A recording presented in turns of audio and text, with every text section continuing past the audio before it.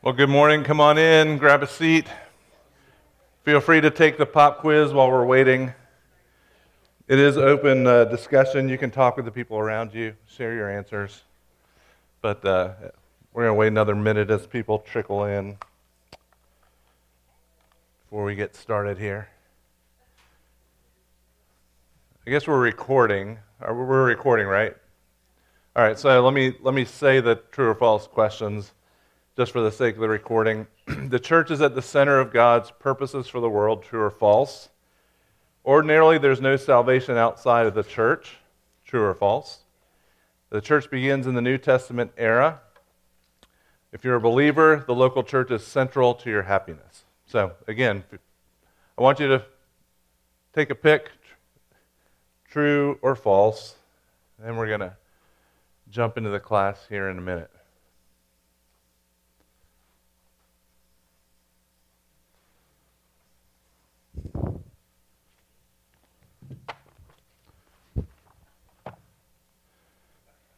All right, has everybody made their decisions? All right.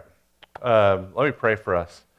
Lord, thank you for the opportunity to gather together this morning to begin to talk about the church, to see what the Bible has to say about your beautiful bride. I ask that you would bless our time together, that you would encourage us as we study this rich truth, and that as we study more about the bride, we would fall more in love with Jesus, the bridegroom. It's in his name that we pray. Amen. All right. Anyone want to offer opinions? Church is at the center of God's purpose for the world. True or false? How many say true? How many say false? All right. Ordinarily, there's no salvation outside of the church. How many say true? How many say false? All right, that one's a little more divided. The church began in the New Testament era. True or false? People are undecided. If you're a believer, the local church is central to your happiness. Looks like I have my work cut out for me. All right. I'll give you my answers. We're not going to debate because true or falses are always really easy to nitpick. But I want you to begin to think about these things. So I would say, yes, the church is at the center of God's purposes for the world.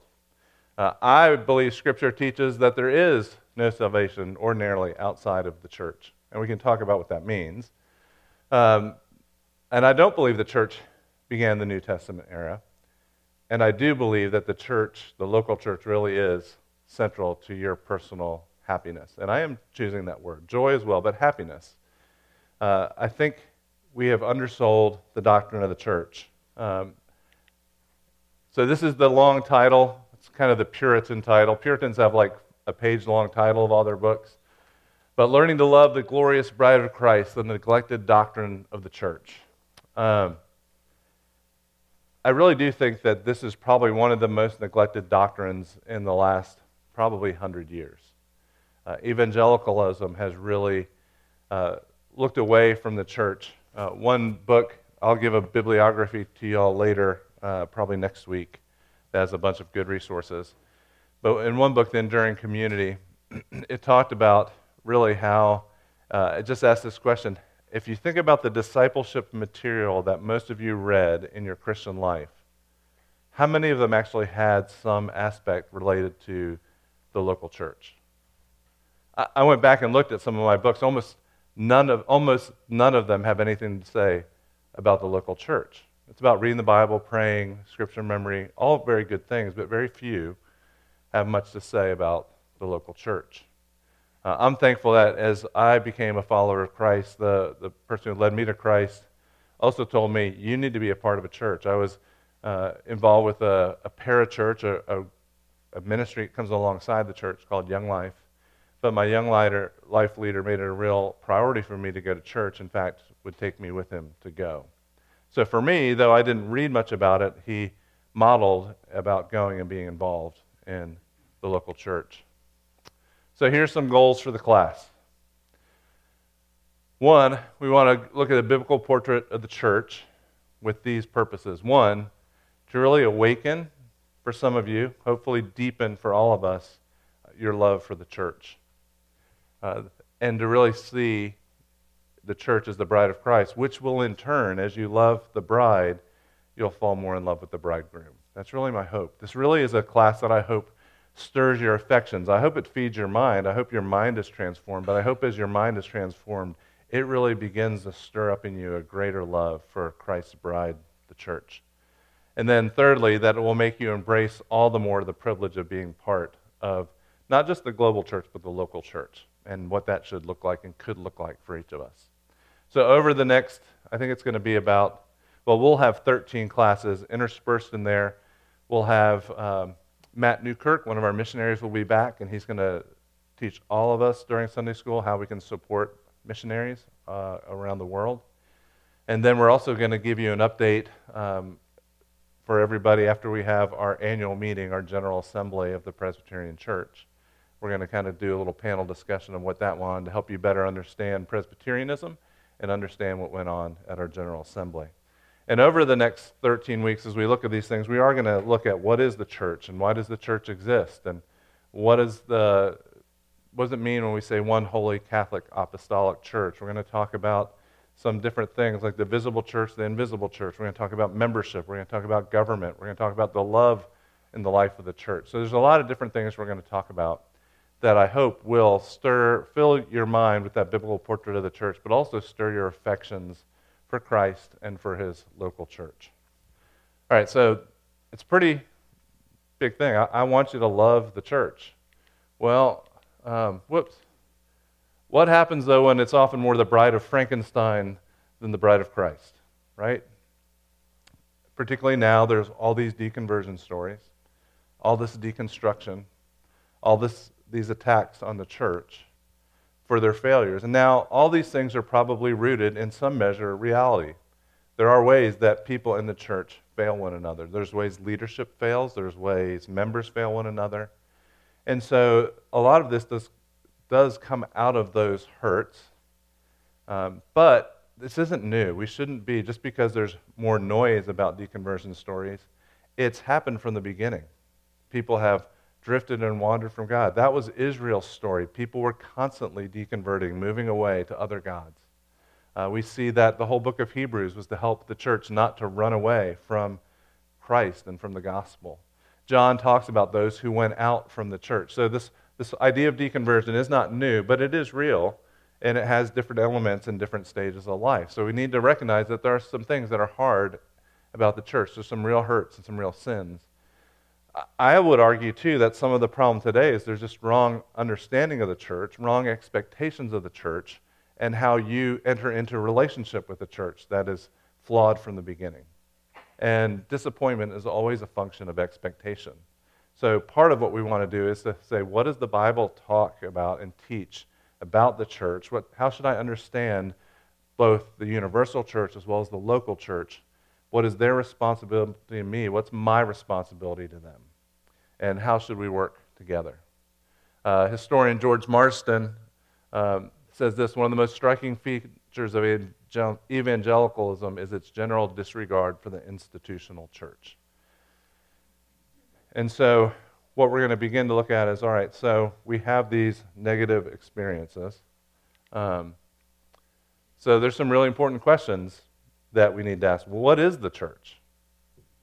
It's not a super easy thing to give a definition to, because you could use it in different ways. You could be talking about the universal church. You could be talking about a regional church. You could be talking about a local church. Let alone, how do I synthesize that very definition? Why does the church exist?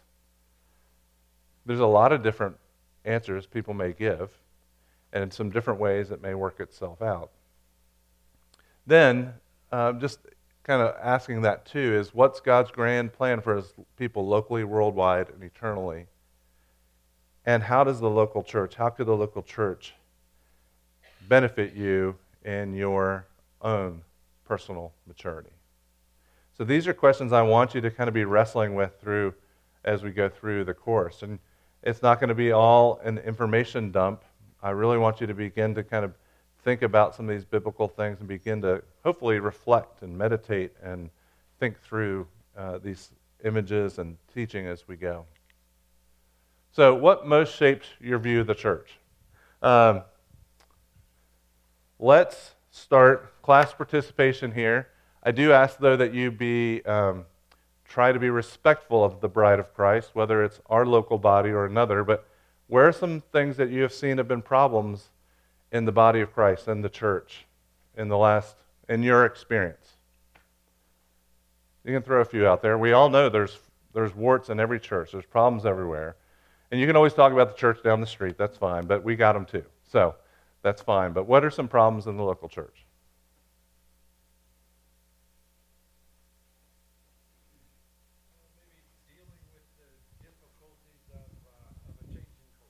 Yeah, okay, dealing with the difficulties of a changing culture. How do we interact with that culture?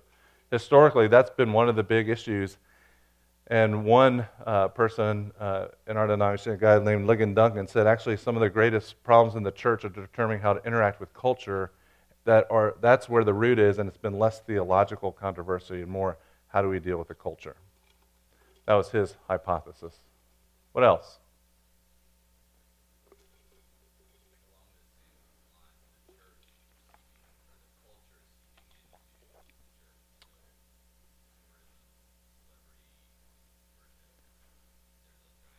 Yeah.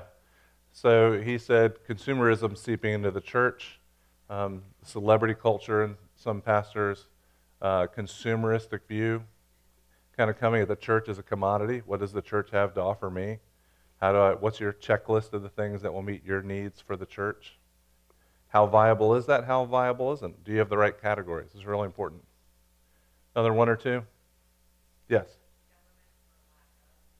Yeah, the government or lack of government, failed leadership, flawed leadership, bad structure, bad implementation, sin of the leaders.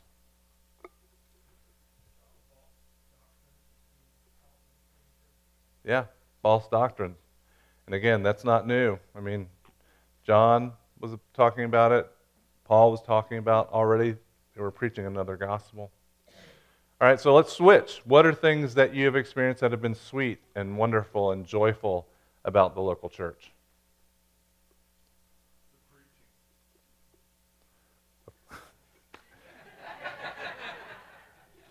Check mark for Cliff.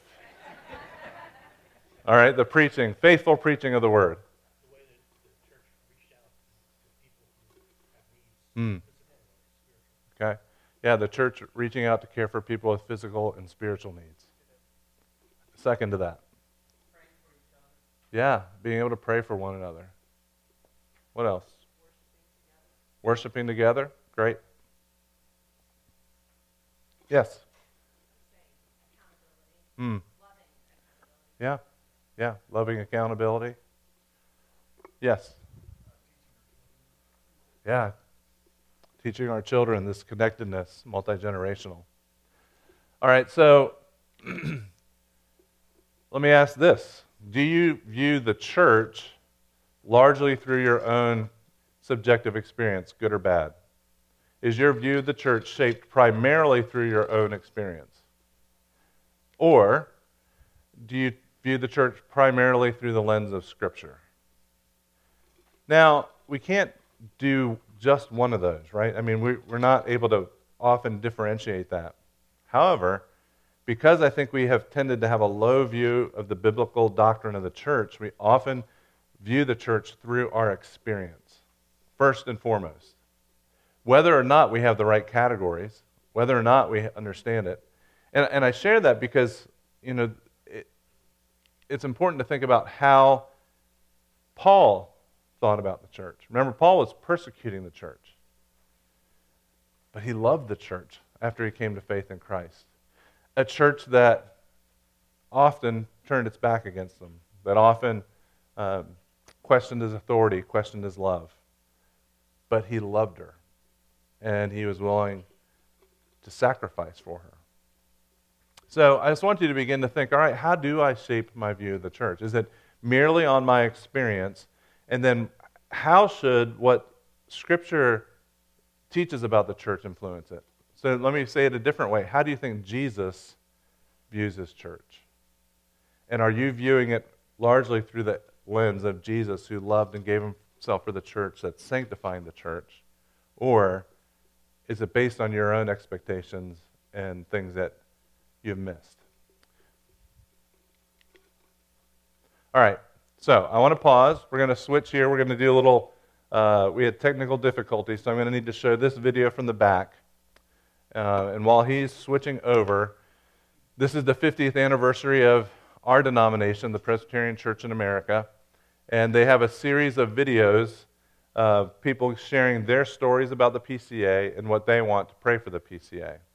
And so throughout this course, I'm going to play some of these videos. I think today is a day of prayer for the, well, it is a day of prayer for the PCA, and I think Mike's going to mention some of that in his prayer for the kingdom. But I want you to hear Susan Hunt's story. Some of you may not know who Susan Hunt is. She's going to tell you a little bit, but she's had a huge influence on the women's ministry and the life of the denomination. And it'll be amazing to hear that when you hear her tell about the start of her story. It's only going to be about 4 minutes, but I want you to hear her story, and I want you to begin to connect, because we are a local church who's part of a broader church, our denomination, which is part of the Universal Church. So with that, let's listen to Susan Hunt. I'm Susan Hunt. My husband, Gene, was one of the founders, so my PCA story begins at the beginning.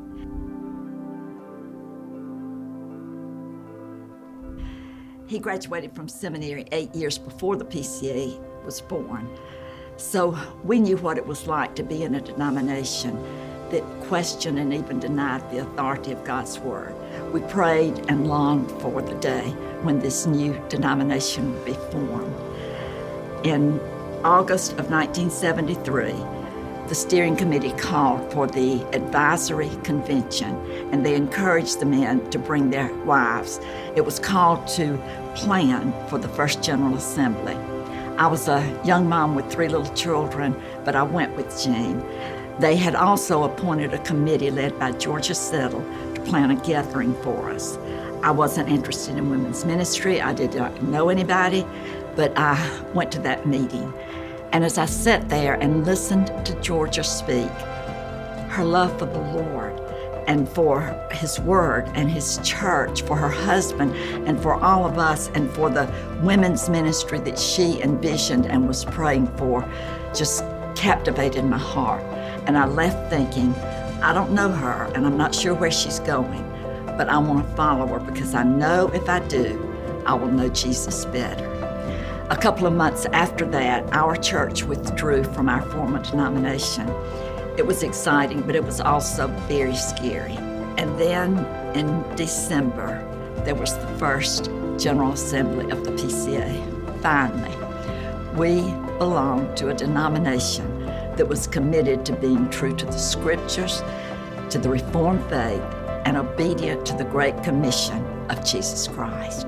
This unity of purpose cultivated a unity of heart. We began to experience the rich beauty of covenant life as we felt connected to other churches and to all of the committees and agencies of this new denomination. It was such a joy to be a part of that and to support and be involved in those various committees and agencies.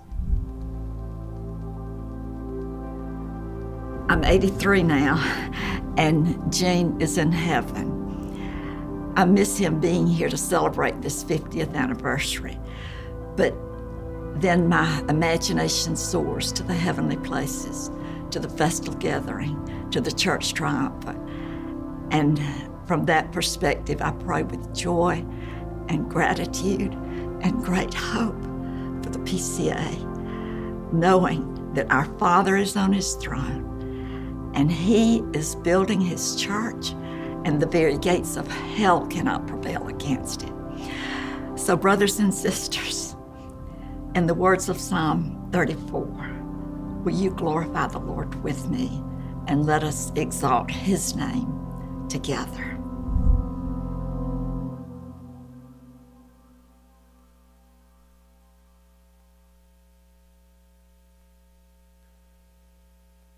All right. Well, for better or for worse, I don't know if you noticed, our logo looks like the Mandalorian. It was before he came out. So let's see. All right. So what is the church? The Bible gives us lots of different images. And a tool that you can use as you study the scriptures is called biblical theology. And this is a very simple, boiled down way. It's not all of it. But one of the ways to think of a biblical theological approach is to take a word or a theme and you trace it through the scriptures and see how it develops and how it's used similarly and differently throughout. So we'll get to one in a minute, but think about how in the temple, that was where God met with his people. Then in John 1, Jesus said, essentially, I am the temple, I've come and dwelt with you. And then in the New Testament, Paul says, you're the temple. So there's this development. So what you would do is kind of say, all right, what was this image? What did it show? What was it foreshadowing? How's it realized in Jesus? How's it different? And then you kind of think on it and meditate on it and make connections and hopefully are moved to worship and awe and transform through thinking that. All right, a simple definition, and it's by no means where we're going to end up, but of the church is a community of God's people. Now, if we think about the Old Testament, and you go back to the Garden of Eden, Adam and Eve were there in the presence of the garden with God, worshiping and delighting with him. And from the very beginning, there were people who were worshiping him. Even after Cain and Abel, even when Cain and Abel came, what did they do? They were offering sacrifices. So here's the family of Adam worshiping God, offering sacrifices, the people of God, the community of God, worshiping him. So there's always been a community of people worshiping God on earth. In many ways, Garden of Eden was that initial temple where God was there with his people, dwelling with his people, and they were worshiping with him, talking with him, communing with him. And then throughout, you could see really the rest of the story of the Bible is God bringing people to himself, individuals, families, then family becomes a nation, and God calls the nation to be his holy people. So something significant happened at Sinai. There's this covenant with God. It's often called the Mosaic Covenant. If you have your Bibles, I invite you to turn to Exodus 19. I want to read a few verses there. Exodus 20 is where the Ten Commandments are given, but before that, starting in verse 3, Moses goes up to God, and the Lord called to him out of the mountain, saying, Thus shall you say to the house of Jacob, and tell the people of Israel, You yourselves have seen what I did to the Egyptians, how I bore you on eagle's wings, and brought you to myself. Now therefore, if you will indeed obey my voice, and keep my covenant, you shall be my treasured possession among all peoples. For all the earth is mine, and you shall be to me a kingdom of priests and a holy nation. These are the words that you shall speak to the people of Israel. So here at the covenant, in a unique way, all the people of God are there hearing him speak through Moses to them, saying, all right, I'm entering into this covenant, this agreement with you. I'll be your God, you'll be my people. I'm the king, you're my vassal, you're my servant. And as you keep these things, as you walk in obedience, I'm going to bless you. I'm going to make you a holy nation. So this is really the forming of the nation of Israel here.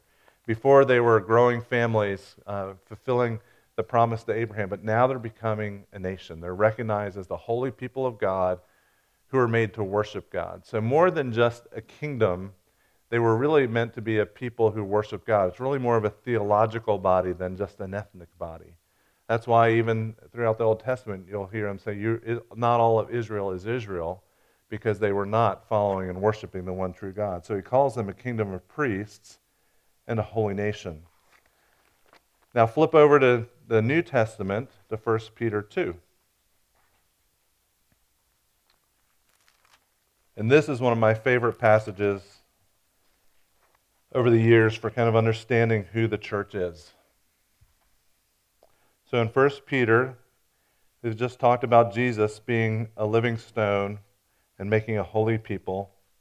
And in verse 9 and 10, this is what he says. But you are a chosen race, a royal priesthood, a holy nation, a people for his own possession, that you may proclaim the excellencies of him who called you out of darkness into his marvelous light. Once you were not a people, but now you are God's people. Once you had not received mercy, but now you have received mercy. Beloved, I urge you as sojourners and exiles to abstain from the passions of the flesh, which wage war against your soul.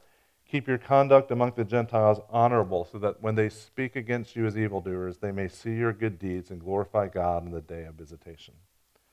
All right, what do you notice about that passage?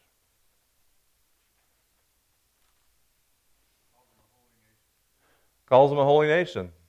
Great. What else? Royal priesthood. What does it sound like? What's 1 Peter 2 sound like?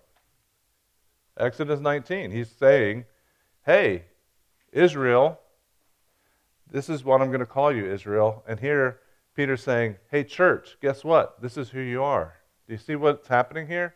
Israel is the church. The church is Israel. There's one promise, one plan, one design. And he's saying, taking all this Old Testament imagery, other people, you're the people of God. I've shown you mercy. You were not a people, now you're my people. And he's giving them their identity. And their identity is connected to Israel from the Old Testament, who are set apart to be a holy people, a kingdom of priests. What else comes out at you, sticks out at you from 1 Peter 2? What should we do as a result?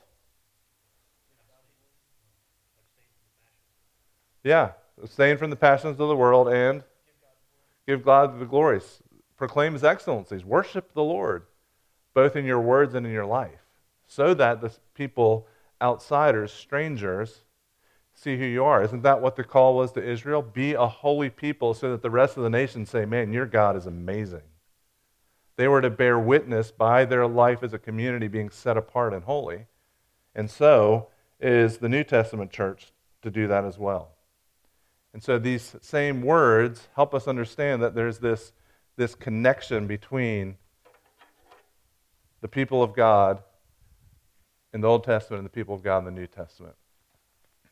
So one of the names or images for the church is the assembly. And when God would call the people together, they use this one word in Hebrew, call, and it's a sign of gathering people together to hear from the Lord, to worship the Lord. And it's used throughout Deuteronomy. That same word in the New Testament is translated as church. Or for those of you who know a few Greek words, one of them is ekklesia. Again, you may not care about these things, but where we get the term ecclesiology, or the doctrine of the church, comes from that Greek word, ekklesia. So the Old Testament word and the New Testament word are used synonymously in much of the New Testament as this idea of congregation. So the idea that the assembly of God's people, they come together, their primary purpose is to come together and to worship God, both in the Old Testament and in the New Testament. And so we know in Hebrews 10, though it's not specifically limited to calling together for corporate worship, there's this urge for the church to get together, to not stop meeting together, but to spur one another on towards love and good deeds. In 1 Corinthians, Paul says this in 11:8.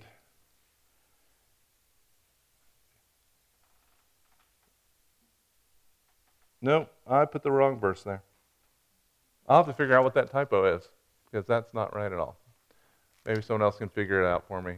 Psalm 122:1 says, let us go to the house of the Lord for worship. So there's this sense that we're the called people to come. John Frame, a theologian who's been at Reformed Theological Seminary, says, Israel was the church of the Old Covenant, and the New Testament is the Israel of the New Covenant. And throughout Galatians, Paul would call the church the Israel of God. So much so that he would even say that you have believed in Abraham, and you are part of the family in the promises of Abraham. So there's one body in the Old Testament and New Testament, one set of promises which were fulfilled in Jesus, so that the New Testament church, bearing the names and titles God gave to Israel. And all of Romans 11 is this extended metaphor of the olive tree, and it says, some branches were broken off. Some of the Jews who were not Jews by faith have been cut off from the people of God, because at the heart of the people of God is a worshiping people. And then some who were outside, Gentiles, they've been put into the one tree. One tree, one people, one God, one baptism, one faith. And that's why Paul goes to such extremes in Ephesians 2 to say, look, the dividing wall has been removed. There's one people of God that are fulfilling the one promise of God. Now, I share that because there's I think it was mostly in the late 19th, early 20th century, that this teaching called dispensationalism really began to get some momentum, and people began to use it as the grid to read the Old Testament, and there was really showing the discontinuity. They really saw two very different things. There's a path and promises for Israel as an ethnic people of God, and there's a path for the spiritual people of God in the church. And I think that is a wrong reading of the Old Testament, as I've just tried to show you the oneness throughout. But it can really impact kind of how you understand the church, how you understand God's plan of salvation. And you might, I don't know, what do I think? Well, if you have a Ryrie or a Schofield Bible, those are very popular dispensationalists who kind of saw the discontinuity of the church and saw two different plans. So I just want you to begin to say, oh wait, God really did have one plan beginning in Genesis 3, that he's going to send the one from the seed of the woman who's going to crush the head of the serpent, which we see culminating in Revelation. Well, in 1 Peter 2, I don't know if you noticed, right after he gave those things, he said, "Dearly beloved, live this way." I want to look at another image of the church, the beloved. It's used more than 30 times. Someone want to read 1 John 4:11 for us?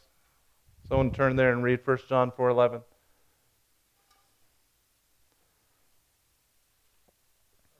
Thank you. Beloved, if God so loved us, we also ought to love one another. All right. If God so loved us, we ought to love one another. Beloved. 30 times he calls the church the beloved. We could go through all those passages and just see how God is called beloved, both Old Testament and New Testament. If that's true, if we are his beloved, what are some implications? What are some applications that should come from that? Here's where I want you to think. Okay, if I'm beloved and the church is beloved, I'm part of this church, what implications does that have for how I think about the church and how I live my life?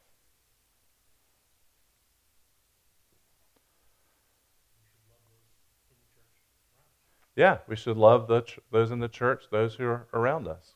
What else?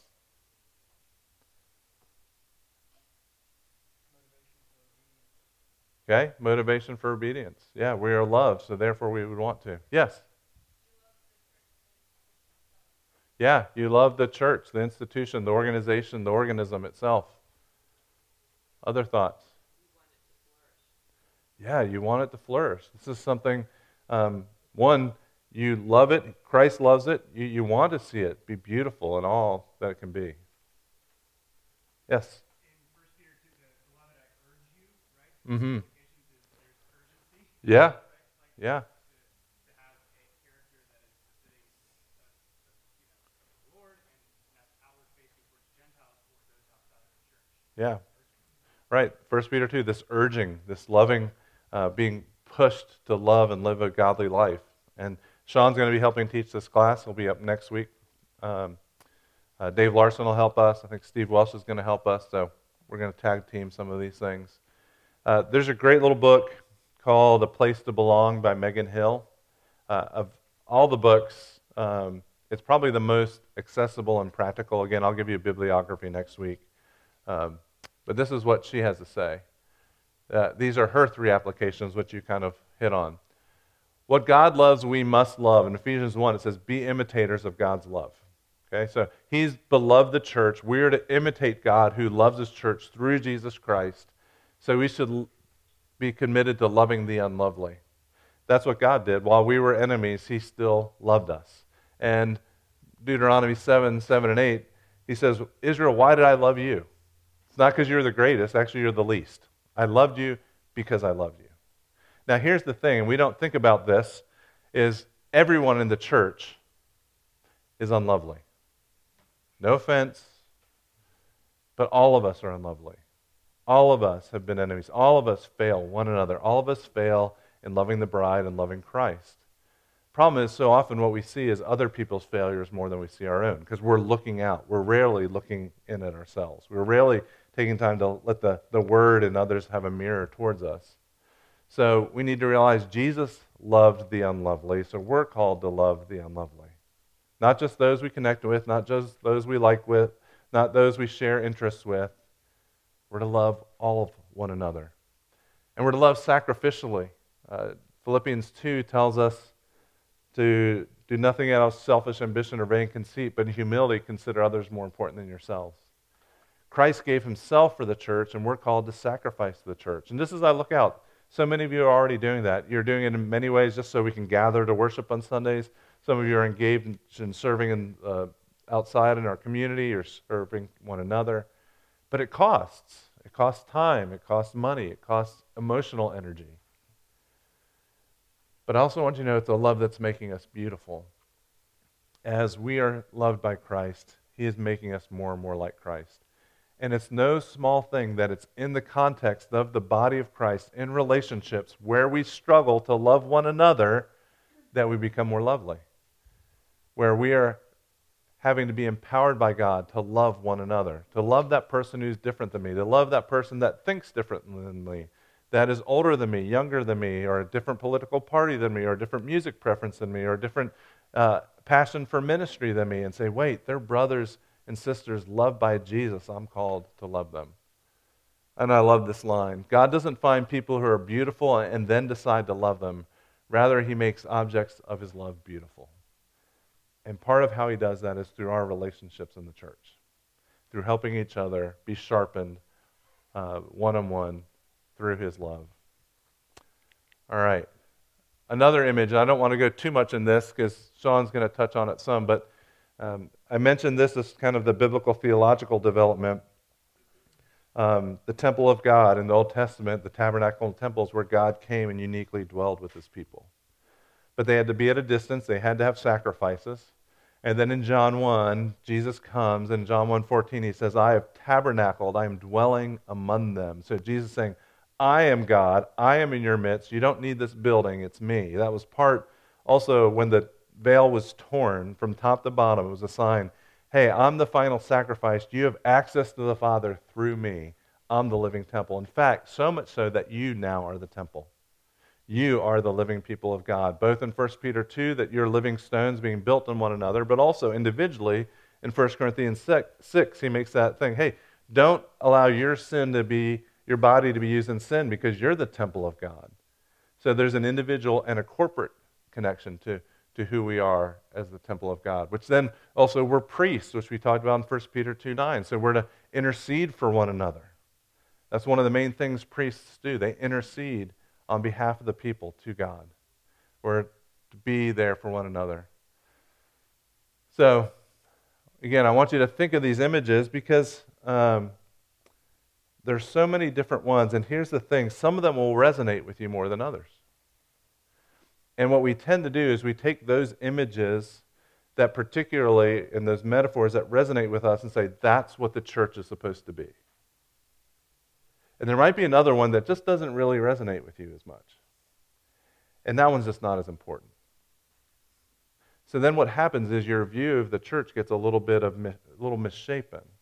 See, he gives us so many images that have different applications and importance that we need to try to understand the whole to be able to get the vastness of it is, rather than picking the two or three that kind of go with your experience, your personality, just the way you're wired. So another one, the family of God. We talked about this a couple of weeks ago, but Jesus is our elder brother. I love this image. He takes us by the hand. He leads us into the presence of God. I mean, what an incredible picture. In there's the doctrine of adoption. God's our father. Christ is our brother. We're brothers and sisters with each other. It stresses the intimacy in life in the church. Real quickly, what are some implications that the church is a family?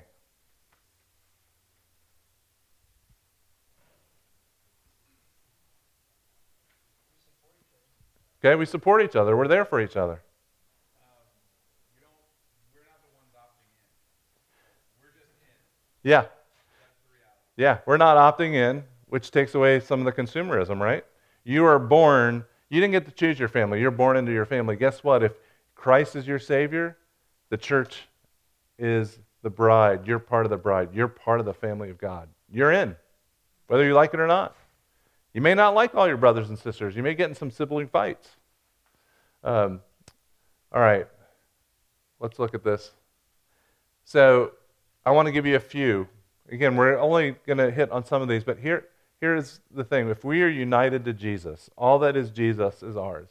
So different images. The church is a bride. Well, Jesus is our bridegroom. We're united with him. We're the flock. Jesus is the good shepherd. That has some significant implications for how we think about life together. Kingdom, he's the king.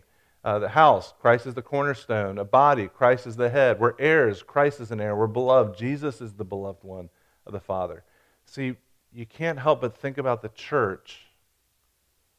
When you think about the church, you can't help but think about Jesus. And so as we think about the church, I really want you to fall more in love with your Savior. And as you think about your Savior, I want you to fall more in love with his bride. And yes, on this side of eternity, we often more look like the bride of Frankenstein than the glorious bride that we're going to be. But God is at work doing amazing and beautiful things in his church. So here's a quick definition. This is from John Frame. The church is all of God's elect, the one holy, universal, and apostolic people of God gathered together in a visible organization. Now, that's a lot there. We'll try to unpack that over as time goes. But I want you to think about, again, that we're something that God is bringing together. This isn't your choice. This is his design from the beginning to have a people of his own that would change the world. So we're out of time. But this is just the introduction. We're just getting started. So I hope even today has begun to stir your affections and say, man, there's a lot to this idea of the church that I haven't really thought about. That I haven't said, okay, how does this apply to me, not only in the universal church, but in the local church? What does it look like? And as you see these images come up in your Bible reading, pause and say, okay, what does that mean? How does it help me understand who Jesus is? How does it help me understand who the church is? How does it help me relate to my brothers and sisters in Christ? How does it help me relate to my fellow priests? How does it help me relate to fellow living stones that are being built into the temple? So my hope is that you'll kind of ruminate on this stuff in the coming days throughout the week. We're going to pick up with some more images next week, the building, the body, and the bride of Christ, and maybe some more things. But let me pray for us. Help us, Lord Jesus, to love your church, the church that you came and died for, that you gave your life for her while we were ugly and needing to be loved. Thank you that you loved us just because. And I pray that you would help us take that our bad experiences with the church as well as our good, and that we would filter them through the lens of Scripture. That you would help us embrace the totality of your image of the church, not just the couple that really means something to us, so that we don't have a misshapen, distorted view of your church. And so, Lord, thank you again that you loved us and have made us yours, and that you are continuing to make us beautiful through the work of your Holy Spirit. We pray this in Christ's name. Amen.